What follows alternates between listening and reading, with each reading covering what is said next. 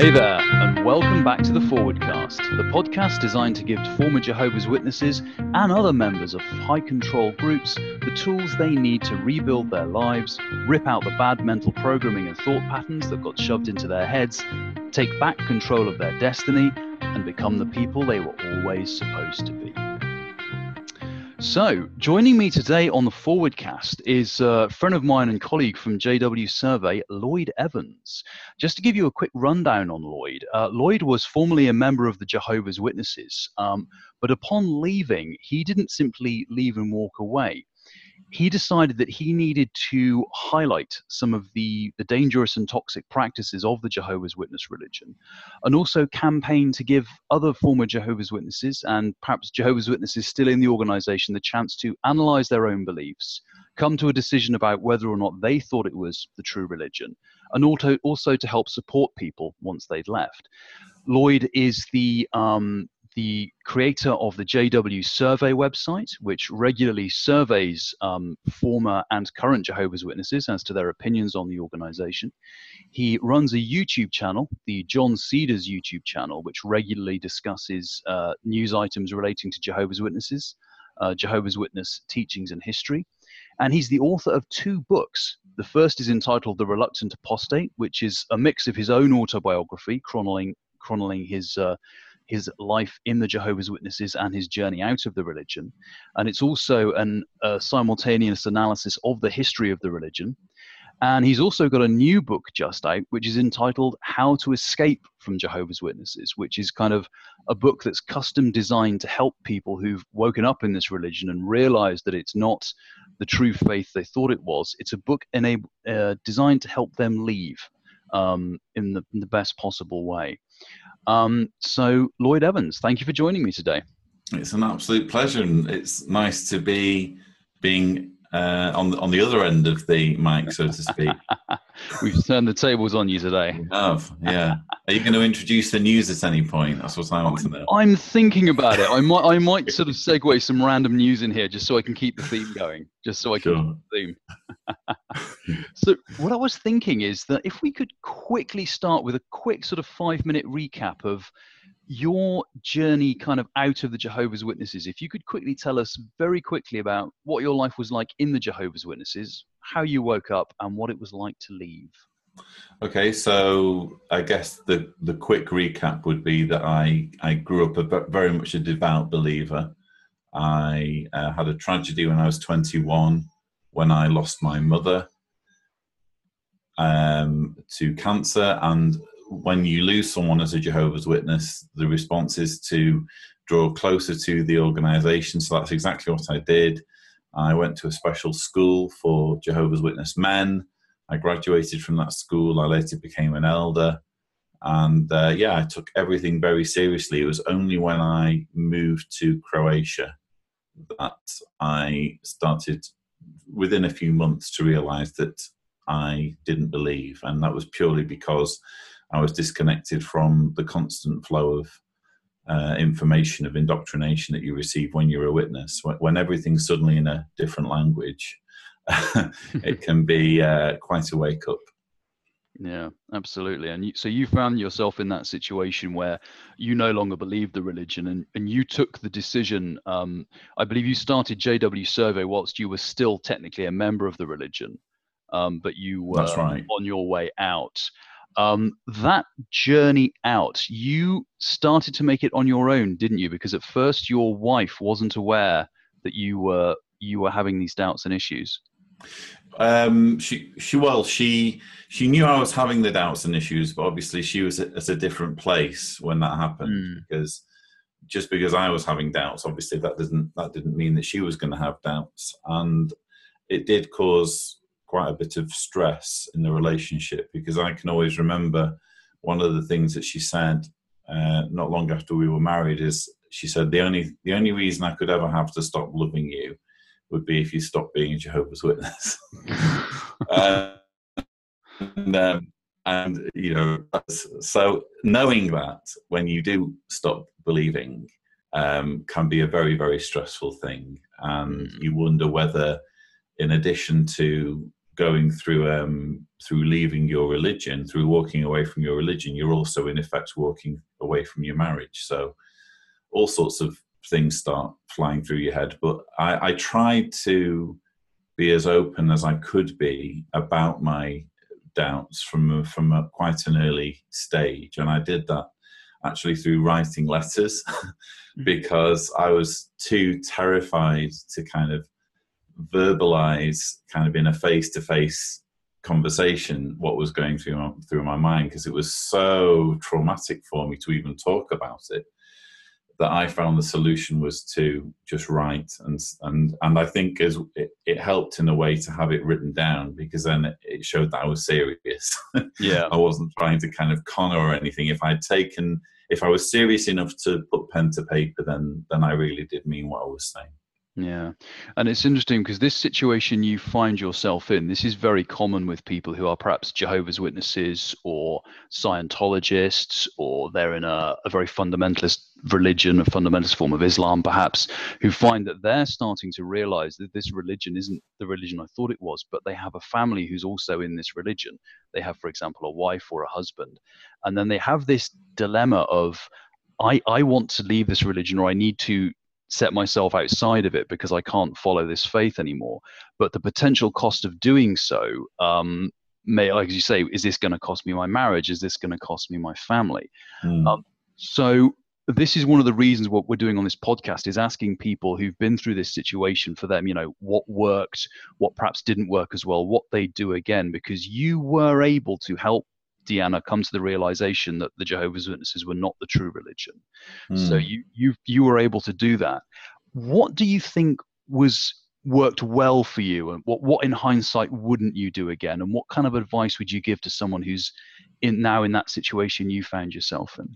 I think when it comes to Deanna, I wouldn't have done anything differently. I think, without wanting to kind of brag too much, I pretty much did it perfectly. I did things slightly differently with my dad, but then I kind of had different expectations for my dad, because he was an elder, or is an elder, and my logic was that if he's a congregation elder and he's therefore a spiritual shepherd and someone who members of the congregation would approach with quite complicated issues, including doubts and questions about their faith, why shouldn't he be able to handle a similar conversation with his son? And when it very quickly became apparent that he couldn't handle that conversation, didn't want to have that conversation, in fact would bravely run away from such a conversation, that kind of led to a great deal of frustration on my part. And I look back with regret that I allowed that frustration to manifest itself in the visceral way that I did.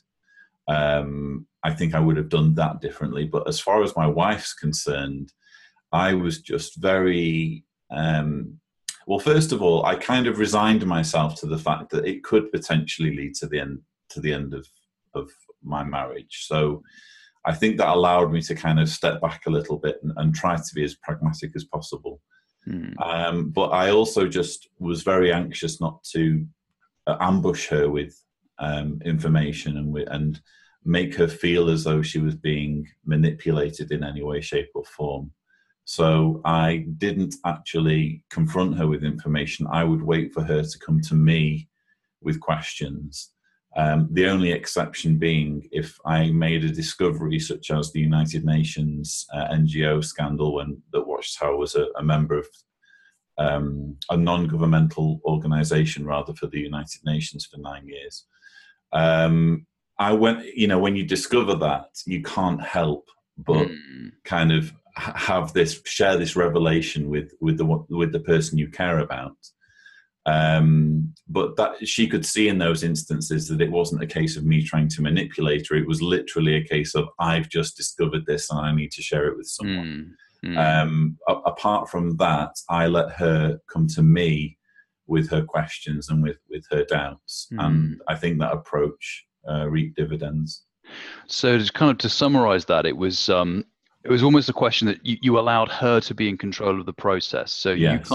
you made it known that you were kind of available as a resource if she wanted to ask questions, but you weren't, with the occasional exception of like you said, that almost Kaiser Soze moment of the UN, which is completely understandable.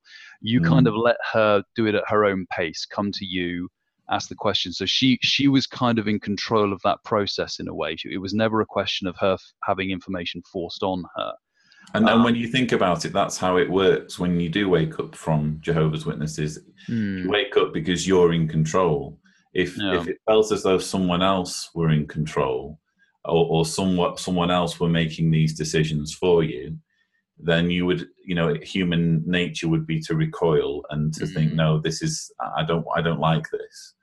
So I've pretty much kind of learned from my own feelings from waking up and how terrifying it was for me, and tried to apply that as much as possible to Deanna, and I think that worked quite well. Yeah, and I think the other thing that's probably worth pointing out is, as you said, you've resigned to yourself to the fact that this might have been the end of the relationship. Yeah. Thankfully it wasn't, but I think it's important to for people in this situation to understand that their spouse has choices too, and it may be that their spouse doesn't want to leave the religion.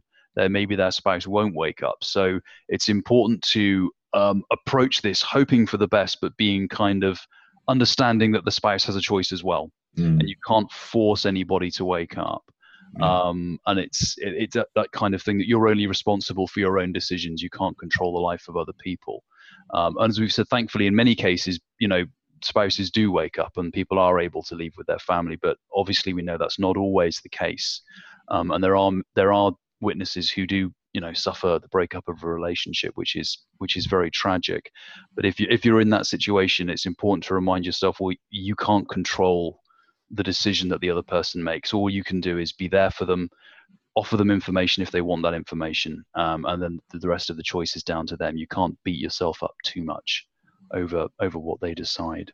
Yeah. But thankfully, you were able to wake Deanna up, and you both left together. Obviously, I know your father, as you say in your book, your father didn't leave. And you are one of the many ex-Jehovah's Witnesses who perhaps has contact with, you have some of your family in your wife and your little girl, but you don't have other members of your family. So you're in a very similar situation to many witnesses who leave without their friends or without large numbers of their family. Now, how did you manage to then rebuild that aspect of your life? So when you leave as a Jehovah's Witness, all of your friends go away, all of your contacts go away. How did you start rebuilding your social circle or reaching out for kind of new friends to talk to? Well, there's kind of an irony there, because I'm not really in a normal situation where I live, because I'm in a country where I don't speak the language, or at least I don't speak the language fluently.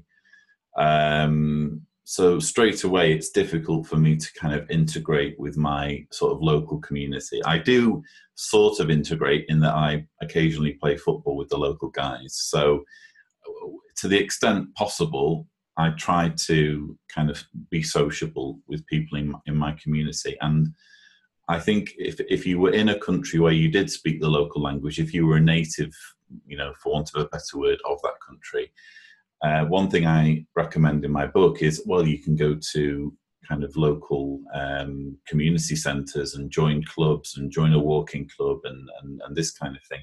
That isn't really available to me.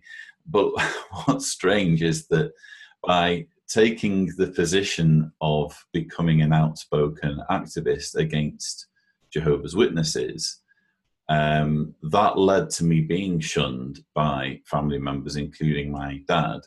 But it also simultaneously led to the creation of a new community of friends, because if I'm going to be completely honest, almost everyone who I am close to because of my activism. So I know you because of my activism. I know the rest of the team at JW Survey. I know Javier, who I'm working on the documentary film with. All of these people I've met because they became aware of me because of my activism. So in a strange way, I've made more friends now through taking that step, but I don't expect that to be the experience of everyone, because of course not everyone who leaves Jehovah's Witnesses is either inclined or in a position to become an activist and be an activist who people know personally. Yeah. So I think the interesting thing there is that, I mean, as you said, it's all kind of, everyone takes a different route, but the key is kind of getting involved in some activities. So for you, it was activism and also football. But I think that one of the things, if you're in that situation as a freshly left Jehovah's Witness and you think everyone's abandoned you, it can be tempting to turn inward and just kind of not get involved in things. But really the key to rebuilding your friendship, to rebuilding your life is taking that effort to go out and expand your interests and get involved in activities. And another thing that I think it's important is to be, when it comes to non-Jehovah's Witnesses who you're trying to establish friendships with, is not to kind of expect them to be sympathetic to your situation, or be remotely interested in your background as a witness, because it just doesn't come to everyone to be that way inclined. I mean, religion is a massively taboo subject. Where some people, I think it's especially true of the British culture. You have this kind of I don't really want to talk about that, you know. And so I don't hold it against people, and that's one thing that you kind of encounter when you start talking to people as an ex-witness who don't know anything about the religion. You find yourself almost evangelizing a little bit about your experience, and you're looking at the expression on the person's face, and their eyes just kind of glaze over, and you think, oh crumbs, they are just not interested at all, are they? So, but that's unfortunately to be expected. Yeah. And I've had similar experiences where I've realized, for me now, the key is, if it comes up in conversation, I give a very brief answer.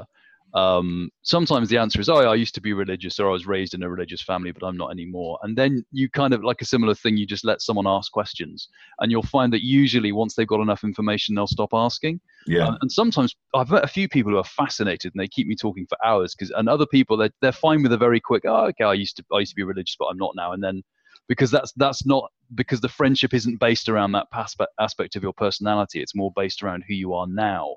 And in many ways that's actually quite refreshing, especially as you spend more and more time away from the Jehovah's Witnesses, and you start to find people whose friendship with you is based upon you as a person and not some shared or past religious experience. It's actually quite liberating. And just talking about religion doesn't do it justice, really, because you know, when most people think of religion, they think of going to church on a Sunday, don't they? But the whole issue with Jehovah's Witnesses is it's kind of like an alien world that we grew up in, that there's no relation at all to reality. And I can't imagine, I mean, whenever you try and explain something unlikely or outrageous to someone, they always kind of in the back of their minds are thinking, he's making this up, you know.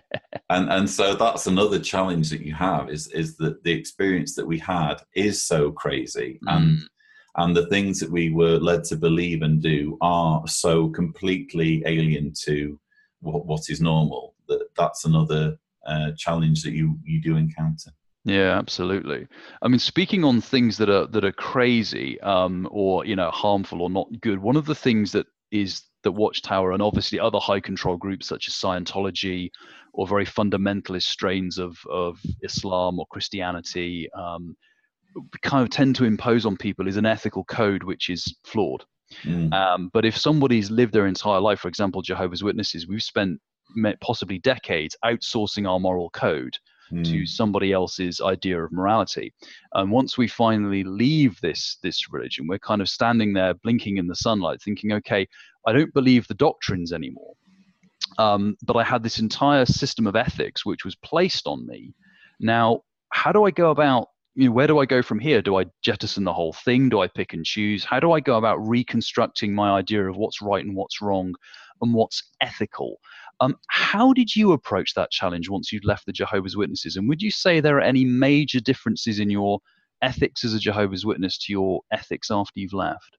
Well, I sincerely hope there are differences because when I was a Jehovah's Witness, I thought it was ethical to break up families over differences of opinion, I thought it was ethical to persuade someone to die rather than accept a blood transfusion.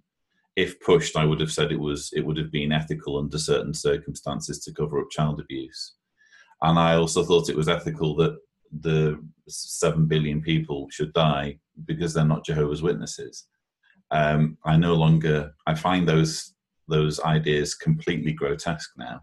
So that's one of the great ironies is that when you're a Jehovah's Witness, you're taught that apostates are these debauched, immoral people. And you, actually, when you become an apostate, in most cases, your morals become better tuned in a way. But in my own case, I mean, when it came to belief and that kind of thing, I kind of prevaricated a little bit as a Christian on waking up, and the Christianity gave way to agnosticism, and the agnosticism gave way to agnostic atheism. But in terms of my ethics, I call myself a humanist because I believe in critical thinking. I believe in doing things that have the well-being of humans in mind to the extent possible. And I find that serves me very well as a moral compass. Yeah, and it's interesting because that's the journey I think a lot of people will go on, and obviously people will come to slightly. This is the thing; it's a mistake to expect everybody to leave a high control group and then for them to all adopt completely identical ethics. So you'll get a spectrum of people across various political or ideological or ethical concepts because everyone kind of finds their own path, which they think makes sense to them. I think the important thing, I don't know if you agree with this, is the important thing is not necessarily that. The important thing is that you find your own path through your own research and your own thought. You mentioned critical thinking, and I think that's the key. Is not because you spent so long as a Jehovah's Witness just accepted what's being given to you. That the important thing is when you are kind of realizing for yourself, okay, what do I think? What do I believe ethically or ideologically or politically? Is to challenge every belief that comes in, analyze it from both sides. What are the pros, what are the cons, what's the best argument for this position? Okay, now what's the best argument against this position? And almost kind of have that continual open mind, because the reality is that the JW ethical code is very black and white.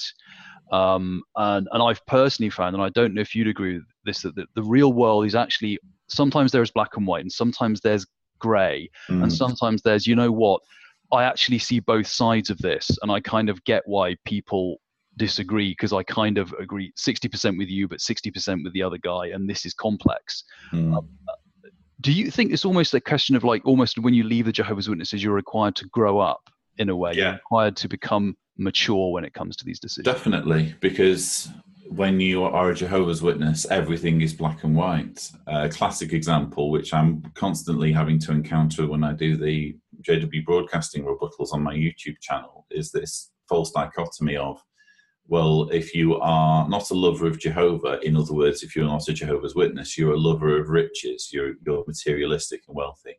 And, that's quite clearly ludicrous, but when you're a Jehovah's Witness, you just think, oh yeah, well, that makes sense. Why wouldn't you be obsessed with money if you weren't serving Jehovah?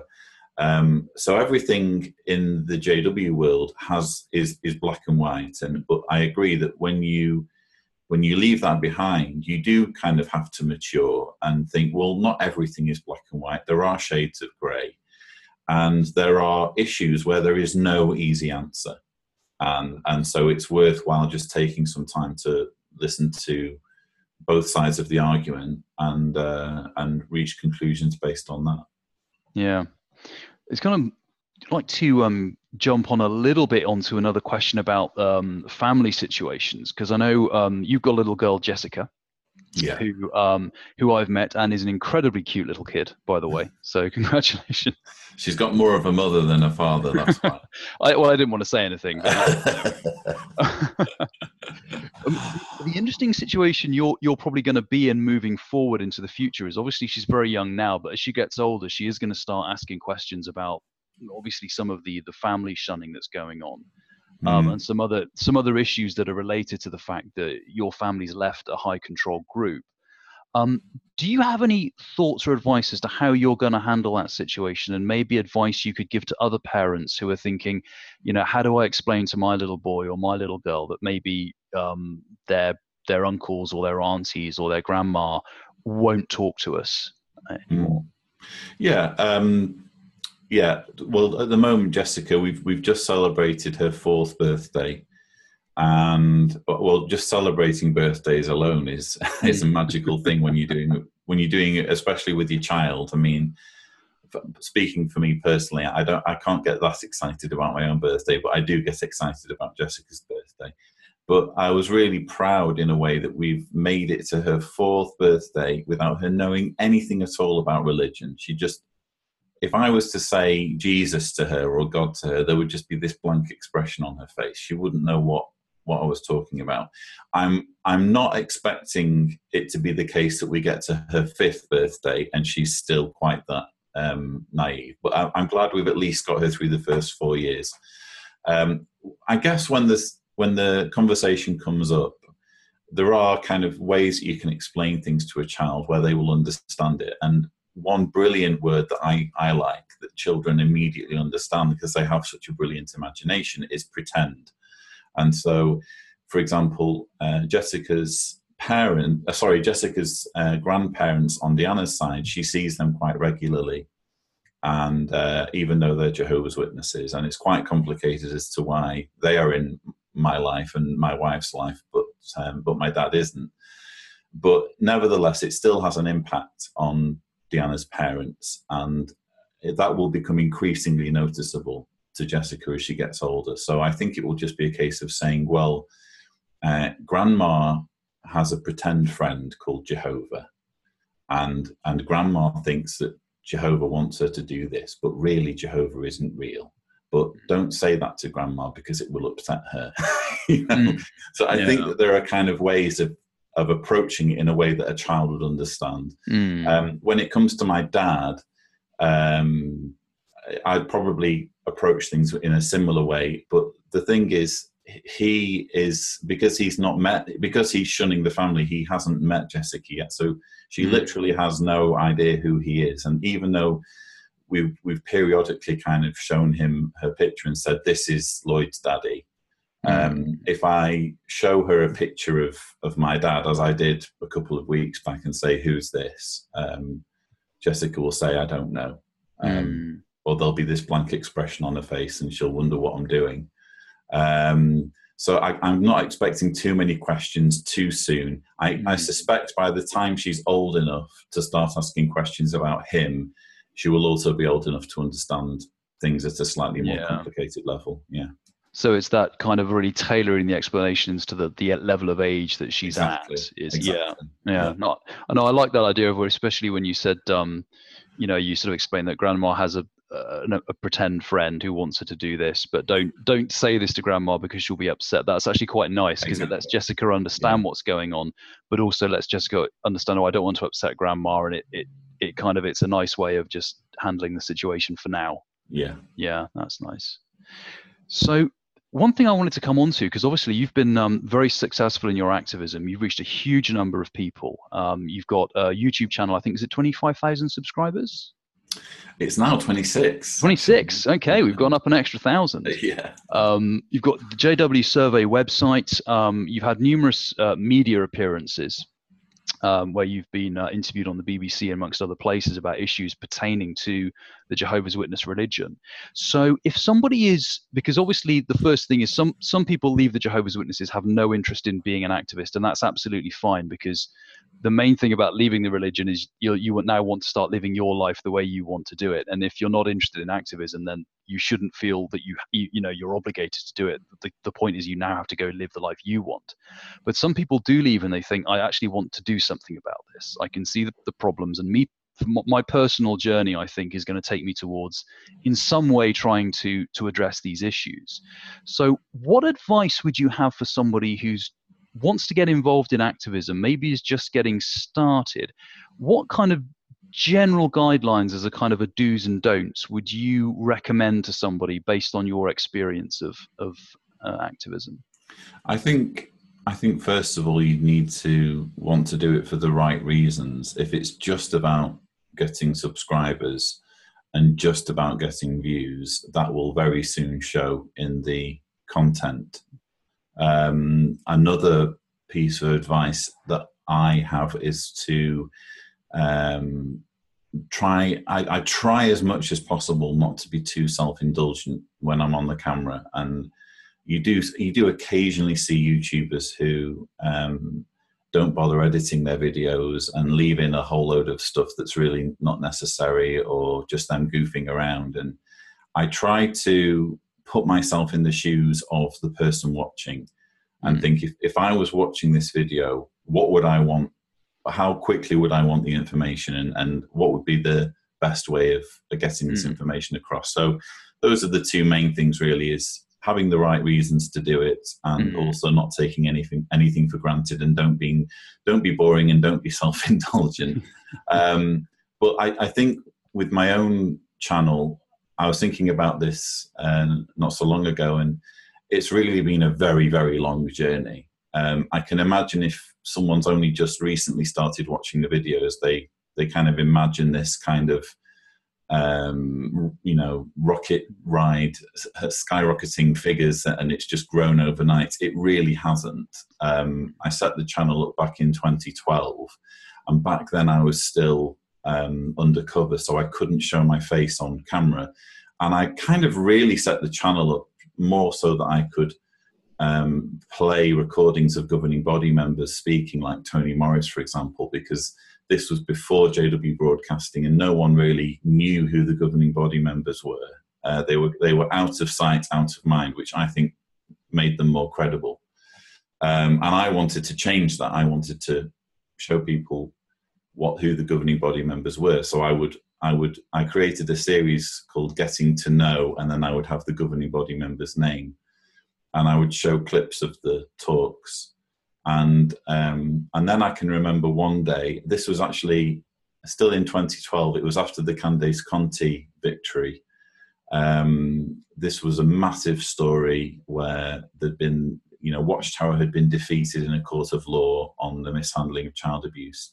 And I can remember my good friend and mentor, John Hoyle, saying to me, you know what, Lloyd, there aren't really any videos on YouTube about the Candace Conti lawsuit. Why don't you make one? So I thought, I kind of treated that like a challenge, So I went away and I wrote a script, and the script ended up being for a video called The Candace Conti Verdict Explained: Why the Watchtower Has Been Punished Over Child Abuse. And it wasn't a very long video, and I had a friend narrate it for me because it couldn't be my voice, otherwise it would be recognized. And I just put some imagery to it and that kind of thing. And that was kind of the first of the videos that were more than just me playing, clips of governing body members. It was me giving my opinion. and it wasn't until sort of November of 2013, by which point I decided that I was going to leave the organisation, that I started putting my face on camera, because I was like, to hell with it, I don't care. Yeah. But it really even then it was a very gradual rise. So 2013 was when I started vlogging. It wasn't until mid 2015 that I got past 5,000 subscribers. It was mid 2016 when I got past 10,000 subscribers. And it was early this year that I got past 20,000 subscribers. So it's been a very gradual thing. And there's been a lot of work and time and emotion and late nights that have gone into it. It really isn't just a case of, I think I'll make a video and, this channel's just exploded. It really hasn't happened that way. Yeah. So that's the key takeaways from that really are probably, if you're an activist, make sure you're doing it for the right reasons. Think about your audience. I mean, how would you like to have this presented, and what kind of, perhaps would you say, if the activists watch the videos they enjoy and try and work out, okay, why do I enjoy this? What appeals to me about this? Yeah. And then kind of have it in mind that it's a long haul. It's going to be it's going to be the kind of thing you don't want to burn out on. Because I know when I first started activism, I was like, oh, I'm going to write all these articles and do all this stuff, and I'm going to do all this stuff every week. And I suddenly, after a little while, I was like, I have to slow down a little bit, or I'm going to burn out. And so I think that would be one thing I'd say to anyone who's considering it is if you're gonna start, that's fantastic, but try and pace yourself a little bit, because you'll have all this enthusiasm at the beginning, and you need to make sure you don't run out of energy too soon. I have this theory that activism has like a 2-year burn on it, and that's just from my experience, because I've been doing this now for 6 or 7 years now, and it just strikes me that people kind of burst onto the scene and they make loads of videos, or they write loads of blog articles, usually over like a 1 or 2 year period, and then they completely vanish. And some kind of like yourself stay the course, but it's to stay the course, you need a number of factors to come together. You need to really have the fire in your belly. You need to have things going well for you behind the scenes. So you need to have your friends around you. You need to have your family around you supporting what you're doing. And it's just that all of those stars aren't going to align for every single one. And I think also for some people activism is like a long-term goal, and I think for others it fulfills it's a very useful short-term thing that allows them to process what's happened to themselves, and it allows them to also give something back for the next generation who are leaving, and then they kind of feel like, it's time for me to try other things in life, which is also equally valid. But as you say, there seems to be that kind of churn of people who arrive and people who leave, and that's all fine. But if you're going to make it like a long-term goal, as you say, you need to have those factors in place behind the scenes. You need support behind the scenes. You need pacing, and you need to really have that desire for you to want to spend that amount of time focused on this. Yeah. So coming toward the end of the podcast, I've just got a couple of other questions I'd like to ask, which we tend to ask all the guests. So what aspect of your former group, in this case Jehovah's Witnesses, actually proved useful once you'd left? So was there any training or mindsets or attitudes which the witnesses kind of gave you, which once you left you thought, well, actually I'm going to get rid of 99% of this stuff, but this one thing, hey Watchtower, thanks very much, I'll take that, that's rather useful? I can think of 3 things. First of all, public speaking. And again, this is one of the great ironies about Jehovah's Witnesses is that the thing that taught me to be a reasonable public speaker, or at least gave me that training, no longer exists, which is the Theocratic Ministry School. So, I couldn't have that back if I wanted it, because it's no longer there. But I'm grateful for the fact that I got that training in. It was probably the only transferable skill I received as a Jehovah's Witness. The other thing I'm grateful for is just learning about Jehovah's Witnesses, because for most people, for the vast majority of people, learning about the ins and outs of Jehovah's Witness doctrine in all of its kind of tedious monotony is going to be deeply, deeply, deeply meaningless. There's no actual use for it.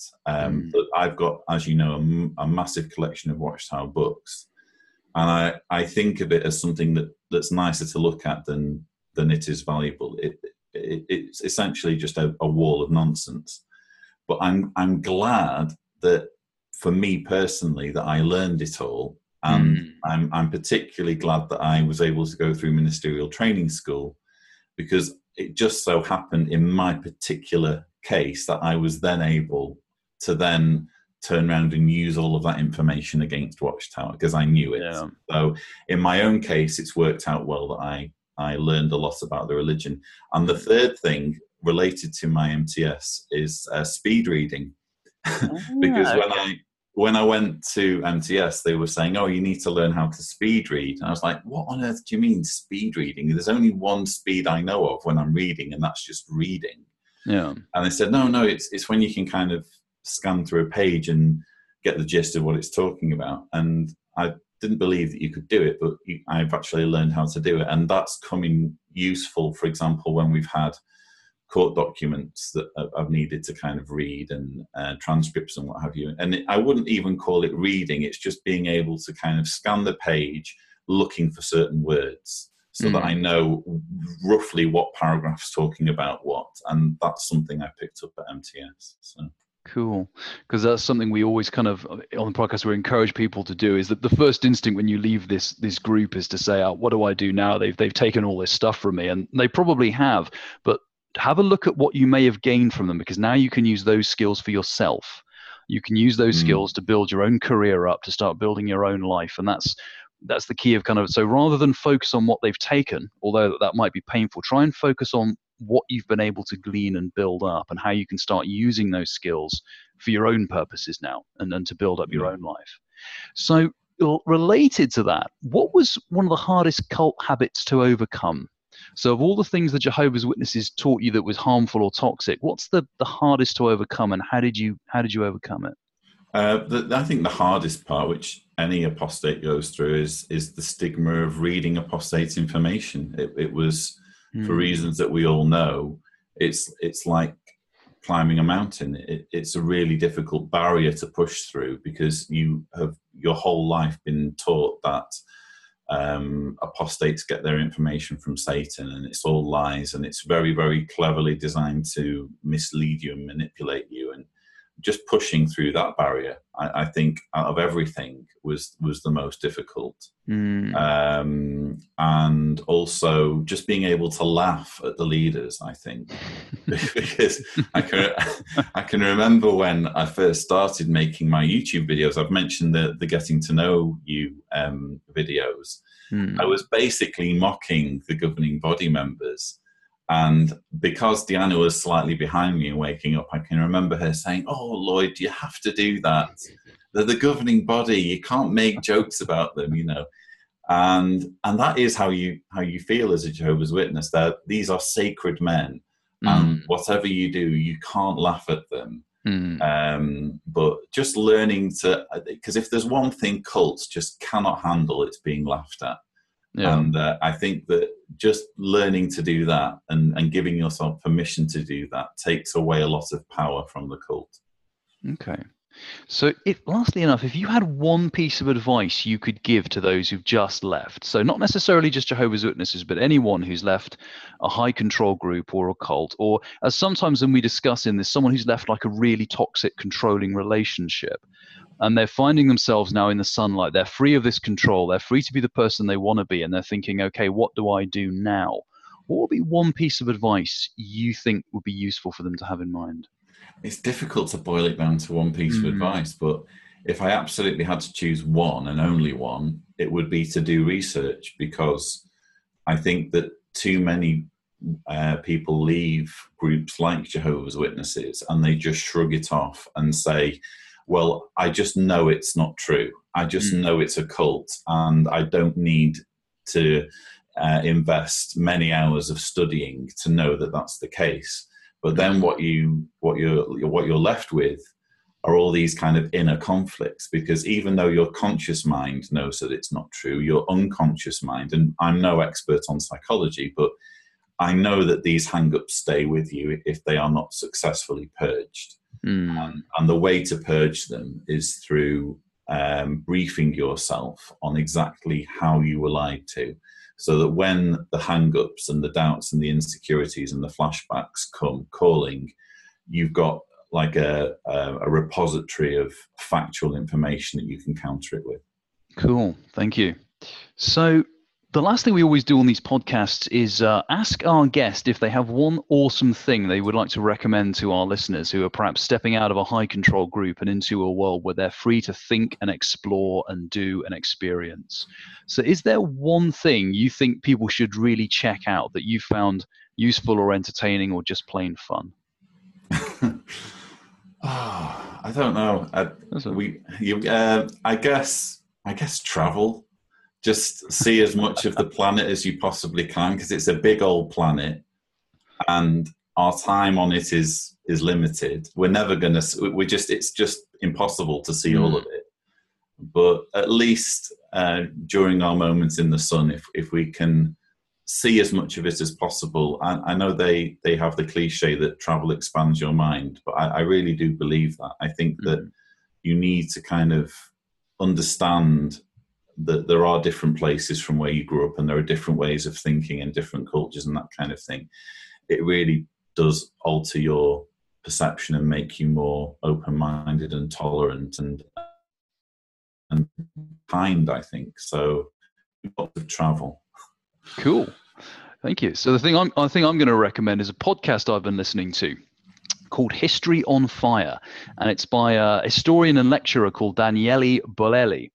And you can find that podcast on iTunes, but it's this really interesting series because he's this Italian guy. He's got this fantastic Italian accent, but he's a history lecturer. And he has this ability to take you through all the podcasts about different periods in history. So I've just been listening to one which is all about the Battle of the Little Bighorn.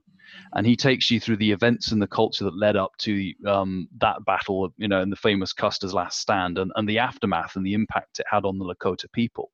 And it's absolutely fascinating because he takes these kind of these instances in human history and really takes you inside the experience of what people were feeling at the time, why people were feeling the way they did. He helps you realize what it was like to be one of the Lakota Indians who was literally facing the end of their way of life and the gradual shrinking of their territory, and then takes you into like what it was like to be one of Custer's men on the Little Bighorn as you slowly start to realize that you're being surrounded, you're being overwhelmed, that everybody is going to die. And it's this really interesting way of, it's kind of related to what you were saying about travel, of sort of stepping into other human experiences and expanding your mind. And I think that's an excellent podcast. If people are looking for a gripping history podcast, I'd really recommend History on Fire, which is available on iTunes. There are a few simple pleasures in life that beat learning something that's interesting for the first time. I was watching a documentary on Nikola Tesla recently, and it just had a nice way of explaining how an AC motor works, because that was sort of his thing, the thing he invented. At a time when direct current was the only form of electricity, the big challenge was, well, how do you make a motor run on alternating current? And it just explained it in a way that I could personally understand for the first time. And just those moments where you're like, oh, I've actually learned something there. A really enriching experience. Yeah, absolutely. So Lloyd, thank you so much for joining us today. Where can people find you online, and what projects are you working on? I'm embarrassingly difficult to avoid online, so you can find me on Twitter, I guess, Cedars JW Survey. You can find me on YouTube on the John Cedars channel. I occasionally pop up on jwsurvey.org. And on Amazon, my book is The Reluctant Apostate, and the other one, the more recent one, How to Escape from Jehovah's Witnesses. Cool. Lloyd Evans, thank you so much for joining us. And as always, thank you for listening to the Forwardcast. If you've enjoyed this podcast or found it useful, there are many ways you can support it. You can subscribe on iTunes to get access to new podcasts as soon as they go up, and to easily access our back catalogue. You can share this podcast with your friends and family on social media, and you can follow me on Twitter at CovertFade. If you'd like to support us financially, you can do so on Patreon/CovertFade. And thanks so much to everyone who's already donated. Your generous support continues to make this podcast possible and to help us to meet the expenses involved in creating it. Remember, you just get one life, so work out the kind of life you want to live, make a plan, put that plan into action, and start living it now.